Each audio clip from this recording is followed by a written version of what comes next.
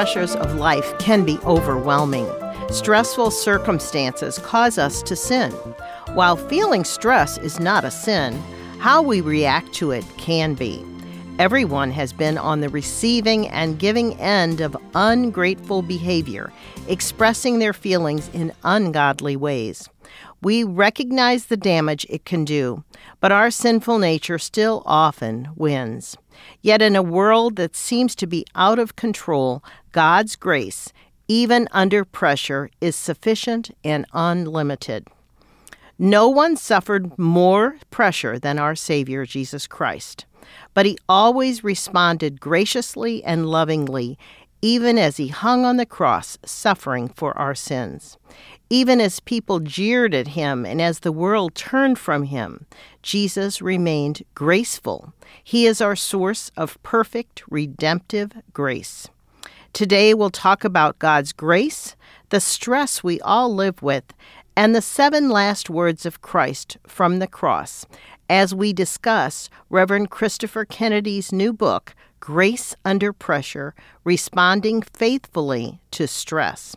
Reverend Kennedy is the senior pastor at Shepherd of the Hills Lutheran Church in San Antonio, Texas. This is Kay Meyer, president and host of Family Shield Ministries. Thanks for listening. Thanks, Reverend Kennedy, for being my guest today on Family Shield. Thank you for having me, Kay. I'm honored and glad to have a conversation with you. Well, I am too, and I loved your new book. Tell our listeners why you wrote this book. Well, the book it came out of a sermon series that was preached here at my congregation, a Lenten sermon series on the 7 words of Jesus, and people responded very positively to it. They said it was very impactful for them, and so I sent the proposal to Concordia Publishing House about making it into a book, and they were interested in that. And on a couple ends, one is, stress is a very real thing that we all deal with, and so that's a topic that is helpful to address. And then the words of Christ, very powerful for us, and so putting those two concepts together, the stress and the words of Christ, to me was a message I really wanted to get out there and hopefully would be of benefit to people. Yes, it is. It is. I've read the book. I'm excited to interview you today on it. So at the beginning, you talk about ungracefulness. Why does this happen even to committed Christians? How can the Lord help us break the cycle of ungraceful words and actions? Yeah, that's a great question. It's a tough question. I would say ungracefulness. Why does this happen even to Christians? Christians are sinners just like anybody else, and so whenever we respond ungracefully, and I think of things like, blowing up at people instead of keeping our cool, panicking, treating people unkindly, especially when we're under pressure. Christians can do that just like anybody because we're sinful, and when our sinful nature collides with difficult circumstances, sometimes that just brings out the worst in us. And so our hope as Christians is that as we walk with Jesus and as we're filled with His Spirit, that the fruit of the Spirit would help us to overcome those sinful tendencies and help us to maintain our cool and to treat others with grace, even when it takes a lot of restraint to do so. Very good. Yes, absolutely. That is our prayer. That is great. So let's talk about grace. In your book, you share different types of grace. What are they? So 4 different types of grace that, as I was reading about grace, it seemed like it was used in a lot of different ways in different contexts, and so some different ways that we see it in Scripture. One I would call common grace, and that is the gifts that God gives to all people. In the Gospels, it says He causes His rain to fall on the just and on the unjust, and so there are certain things as a part of creation that everybody gets, and that's all a gift from God. Saving grace would be another way that grace is used when we talk about salvation that is ours in Jesus, forgiveness and eternal life, saved by grace through faith. Another kind of grace that the Scripture talks about is sanctifying grace, that the Spirit works in us to produce spiritual fruit and to help us live in godly ways, so He sanctifies us. And then another kind is what I'd call sustaining grace, which is God holding us together so that we can withstand our trials. And God says, my grace is sufficient for you, for my power is made perfect in weakness. So He sustains us. He holds us together in the hard times. Wonderful. That's great. And we could continue talking about that, but I wanted to spend the majority of our time today on part 2 of your book, Grace from the Cross. In that part of your book, you discuss the 7 last words of Christ from the cross, but focused on the stress that He was under and how He continued to give grace. So let's discuss them. Do you have some introductory thought you want to share before we go into each of the 7? We may not even have time for all of them, but I hope we do. Yeah. I tried to categorize the 7 words from the cross and see if I saw a flow or a pattern in them. And one thing I noticed is that I would say the first 3 statements have to do a lot with Jesus being very graceful toward other people while He was on the cross. So that's 1 through 3. The 4th and 5th statements, I feel, really magnified the suffering that He's under on the cross. And then the last 2 statements, number 6 and 7, I think are about having a graceful ending. And so to me, there was that flow happening in the words from the cross. Awesome. Some of our listeners may be very familiar with these and some may not. So we'll see what we can do and hopefully help our listeners understand more about Jesus as we talk about His last words from the cross. So often people believe that one of His first words He said from the cross was, Father, forgive them. Who are the they or them that He's talking about when He says, Father, forgive them? Who are they? Yeah, and there's really not an explanation there in the Scripture as to who that refers to, but I certainly can imagine putting different people there as Jesus referenced. He could be saying, Father, forgive the ones who are killing me, the executioners, the soldiers. He could say, Father, forgive them, the crowd who are endorsing and supporting this, the ones who called out for Him to be crucified. Forgive the religious leaders. They had no idea. They were expecting a Messiah, but they didn't think it was Jesus, and so they had no clue that they were killing the one sent from God. Or He could be referring to all of humanity, because all of us in our ignorance, we have no idea what we're doing sometimes, and so we sin. You bet. Spiritual ignorance. The last part of that, it's Father, forgive them, for they know not what they do. And certainly, and I know you said this, it's also us. Every person that has ever lived was responsible because Jesus suffered and died on the cross for all of us.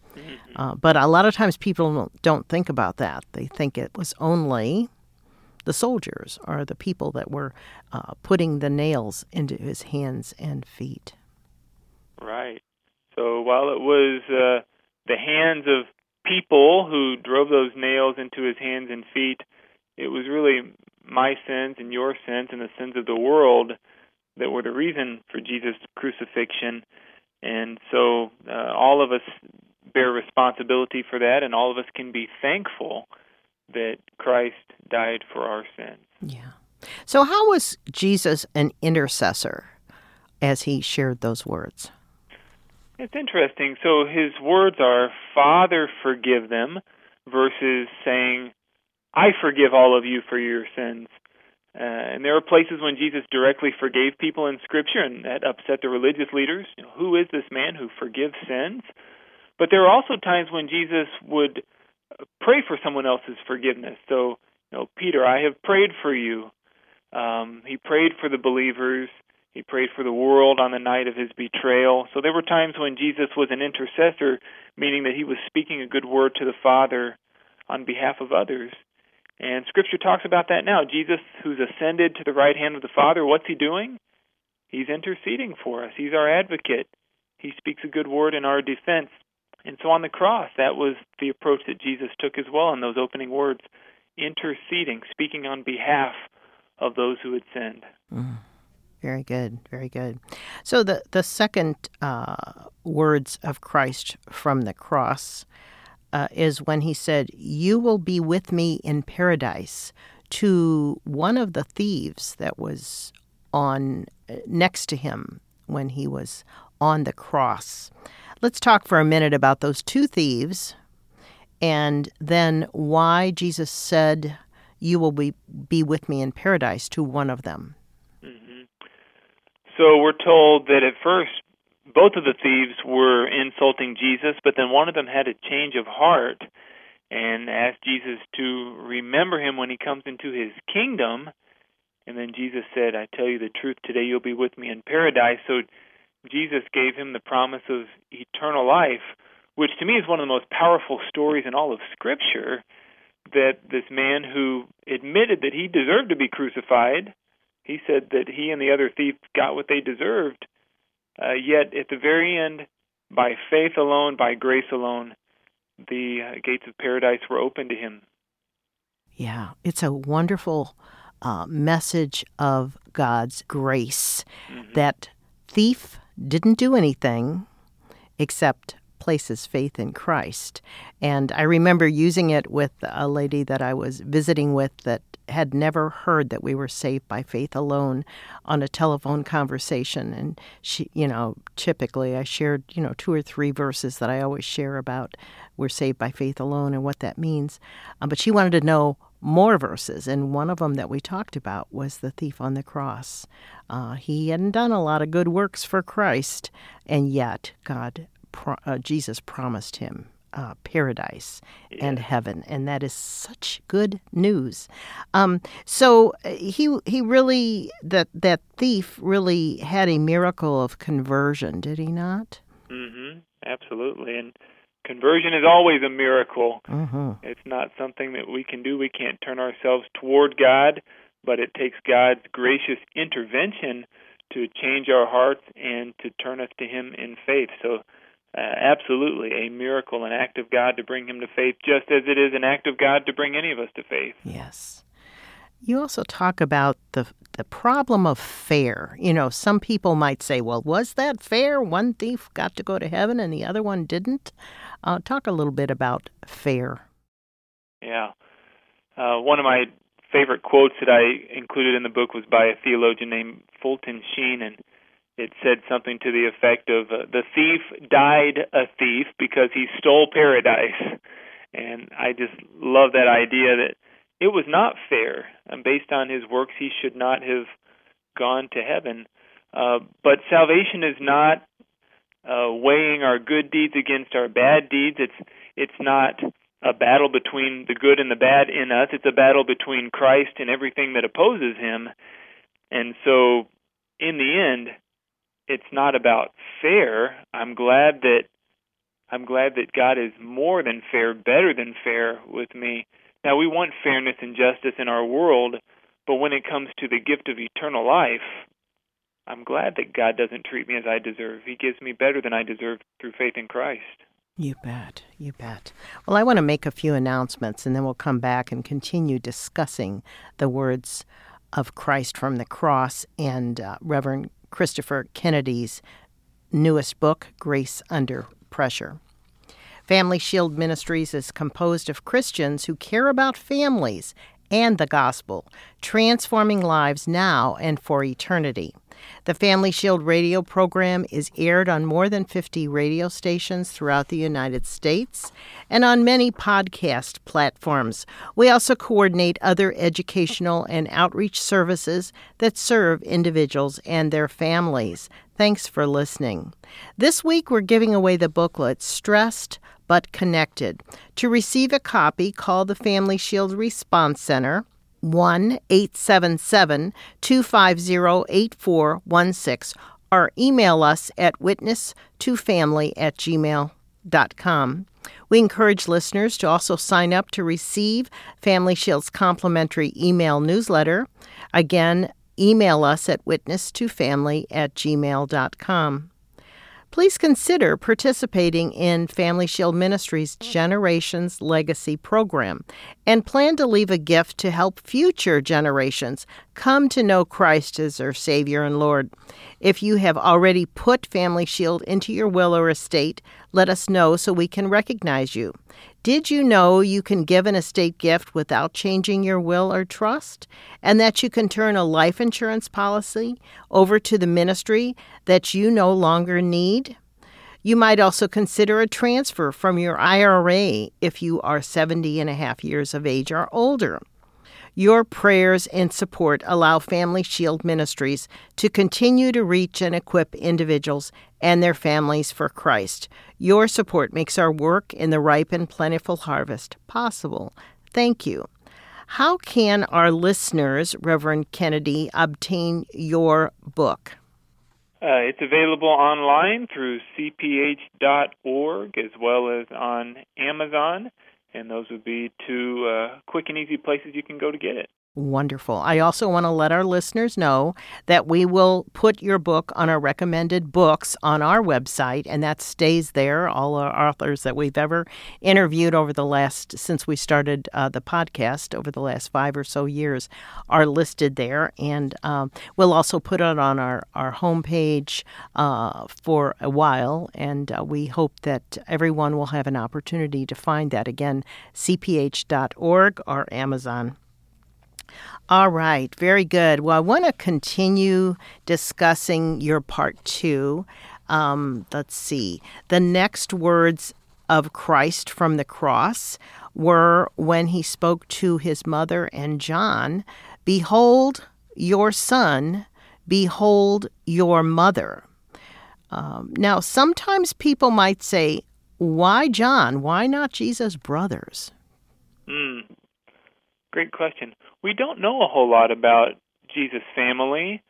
We don't know how much his brothers may have believed or not believed at that time.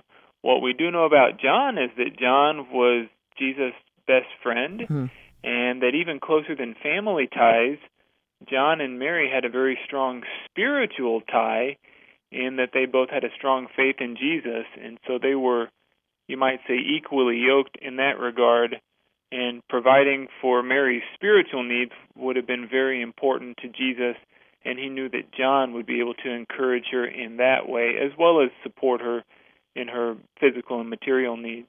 Wonderful. And one other thing you had in your book, what was the significance of Mary still standing by the cross? I love that. I had never thought about that. Yeah, that's just one of those words that jumped off the page, that she was standing next to the cross. So in other words, she hadn't crumbled. She wasn't face down in despair. She was standing. And it reminds me of the great armor of God passage, to be able to take your stand against the devil and his schemes. And so there's this image of strength, that in the strength of God, she was still standing, even in that most agonizing of moments. Wonderful. So the next words, and this may not have been in the order that it was during Jesus' time, but it's what, the order that you have in your book and the order that most people usually include them, where Jesus says, and this one I think a lot of times people don't always understand, he says, "Why have you forsaken me?" And you have several theories in your book. I have always thought the reason was, number one, your theory one, but talk a little bit about why Jesus said, or why people think that he said, "Why have you forsaken me?" Number one, you talk about Jesus taking on the sins of the world. Yeah. So the three theories that I came across in studying these words, what is Jesus trying to communicate with these words, my God, why have you forsaken me?" The first theory is that Jesus was literally abandoned in that moment, that God the Father had cut off all fellowship with his Son, and that Christ was truly, in every sense, separated from the Father. Second theory is that God is omnipresent, and so it's not possible for him to be disconnected from anything, and so especially from his one and only Son, that there's this unity of the Godhead. And so the second theory is that Jesus was not literally abandoned by the Father, but that he felt that way, just as we are never forsaken by God, but we may feel that way at times. And then the third theory is that Jesus' words are not saying one way or the other, whether he was literally abandoned by God or not, but that really his words are to draw people's attention to Psalm 22. Psalm 22, I'd say, along with Isaiah 53, the clearest picture of Christ in the Old Testament, especially his suffering. And Psalm 22 begins with those words, my God, why have you forsaken me? And so some people even think that Jesus quoted the whole psalm while he was on the cross. There's no evidence for that. But he may have been bringing that to mind.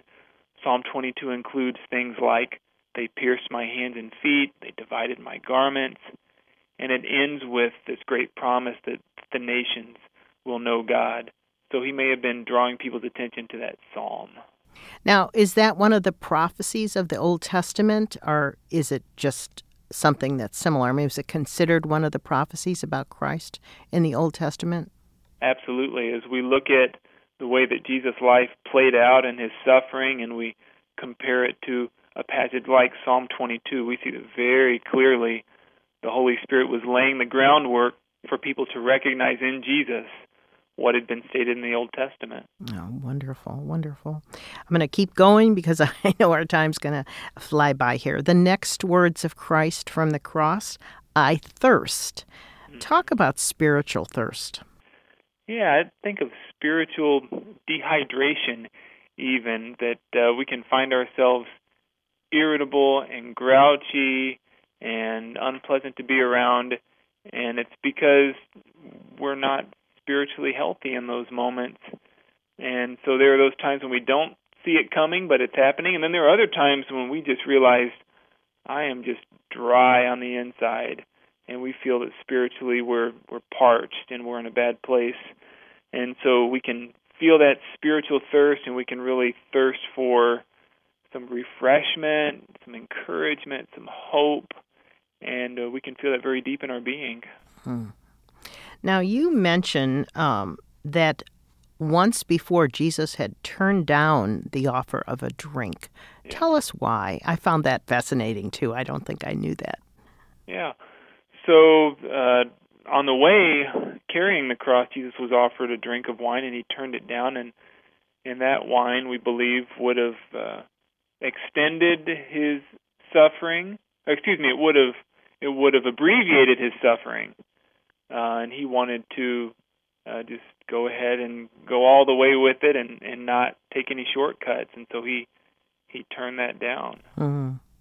But he took this one, and at that time he had already been on the cross for around 6 hours. Is that correct?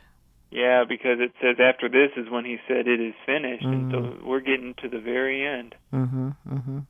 And he maybe wanted a little bit of something in his throat so that he could say that it is finished loud enough that everyone could hear it. Yeah, I thought that was an interesting idea, that there was a practical reason why he did accept the drink at this time, to get those last words out. And those words, it is finished, really confuse a lot of people. I know my husband always says, I never understood what those words meant when I was a teenager being confirmed. But now he does. Tell our listeners what Jesus meant when he said, it is finished. It is finished, so Greek word tetelestai, and it doesn't mean, I'm fed up, I'm done with this, I give up. It wasn't a negative word, it was more a word of triumph.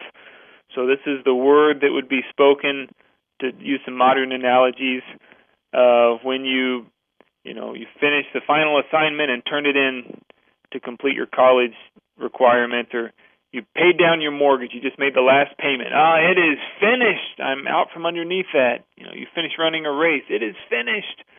So it was a cry of triumph. Now, I don't remember this, but did he speak that very loudly? There was something he said on the cross that he spoke. They said he spoke loudly. Was this the time?